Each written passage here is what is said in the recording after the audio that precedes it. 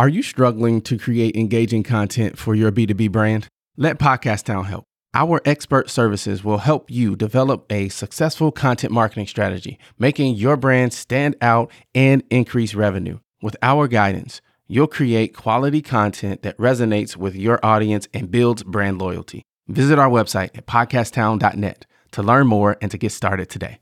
We help you launch, grow, and maximize.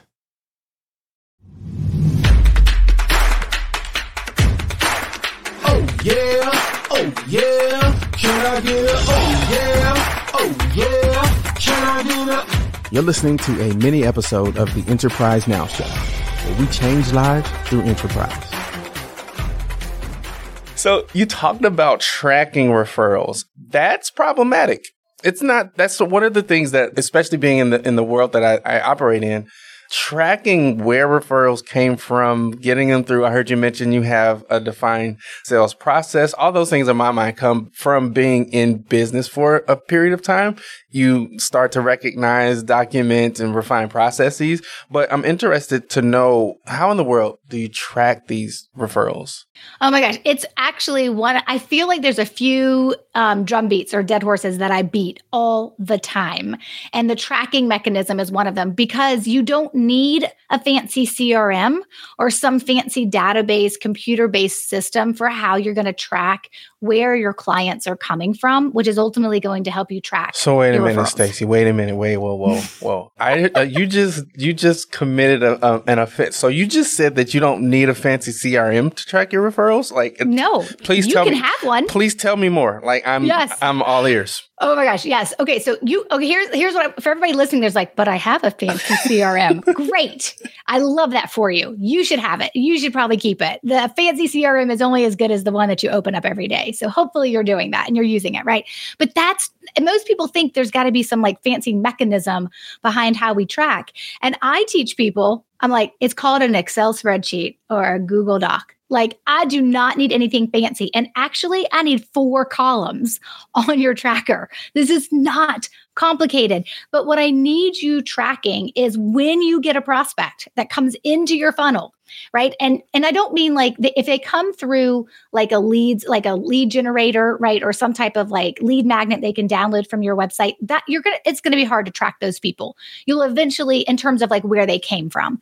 But if you're meeting your prospects, right? If people are being referred to you, or you're meeting them at networking events, or they are filling out a contact form where you ask the question, how did you hear about us, right? Any of the applications for people to work with me, they have to tell me, how did you hear about Stacey? It's a standard question that's required, right? And sometimes they don't know. And so we take, I don't know, right? But that's fine. But you should be asking those questions through your processes, or just when you're in that first conversation with a prospect, you could be hey, by the way, I don't think I know this, but how did you hear about me? It's a simple question. Most people kind of expect it. But tracking it should be super simple. So we're talking about 4 columns in an Excel spreadsheet or a Google spreadsheet, right? What I'm looking for is the date. I think it's important that you track the date. Now, one of the reasons why I tell my folks to track the date that prospect entered their world is because you're not going to close every prospect. And we teach a strategy inside our coaching program at the beginning of every year. We remind our coaching clients exactly how you go back to anyone referred to you the year before that didn't become a client, and the correct way to follow up with referred prospects from the year previous. So the date matters to me because I want you to be able to reference it. But whether it's the month, it's the date, it's the year, whatever, is a date column. The next column is the name of the prospect. Who is this person? And if you want to capture their company name, that's great too, right? If you have a place where you're tracking their email address and their phone number and stuff, you don't need to put that in the spreadsheet, but you can. But I need you to track the prospect's name. Then the next column, the third column, is the source. How did they hear about you? Did they come through a Facebook ad? Did they meet you at a networking event? Did they happen to work with you 20 years ago at the same company and now they do something where they can hire you, right, with what you're doing now? Or were they referred to you, right? Whatever it is, right? Have they just been a LinkedIn follower forever and finally decided to reach out to you? Whatever it is, track the source. And if it's referred to you, I want you to track that as the referral source's name. So it may say, met at XYZ networking event. And then the next line down that was referred to you may say Stacey Brown Randall, because Stacey Brown Randall is the referral source. And then the fourth column is just the outcome.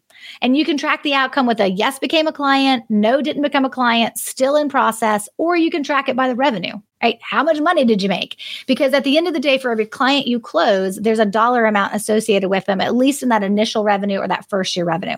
Track that as well.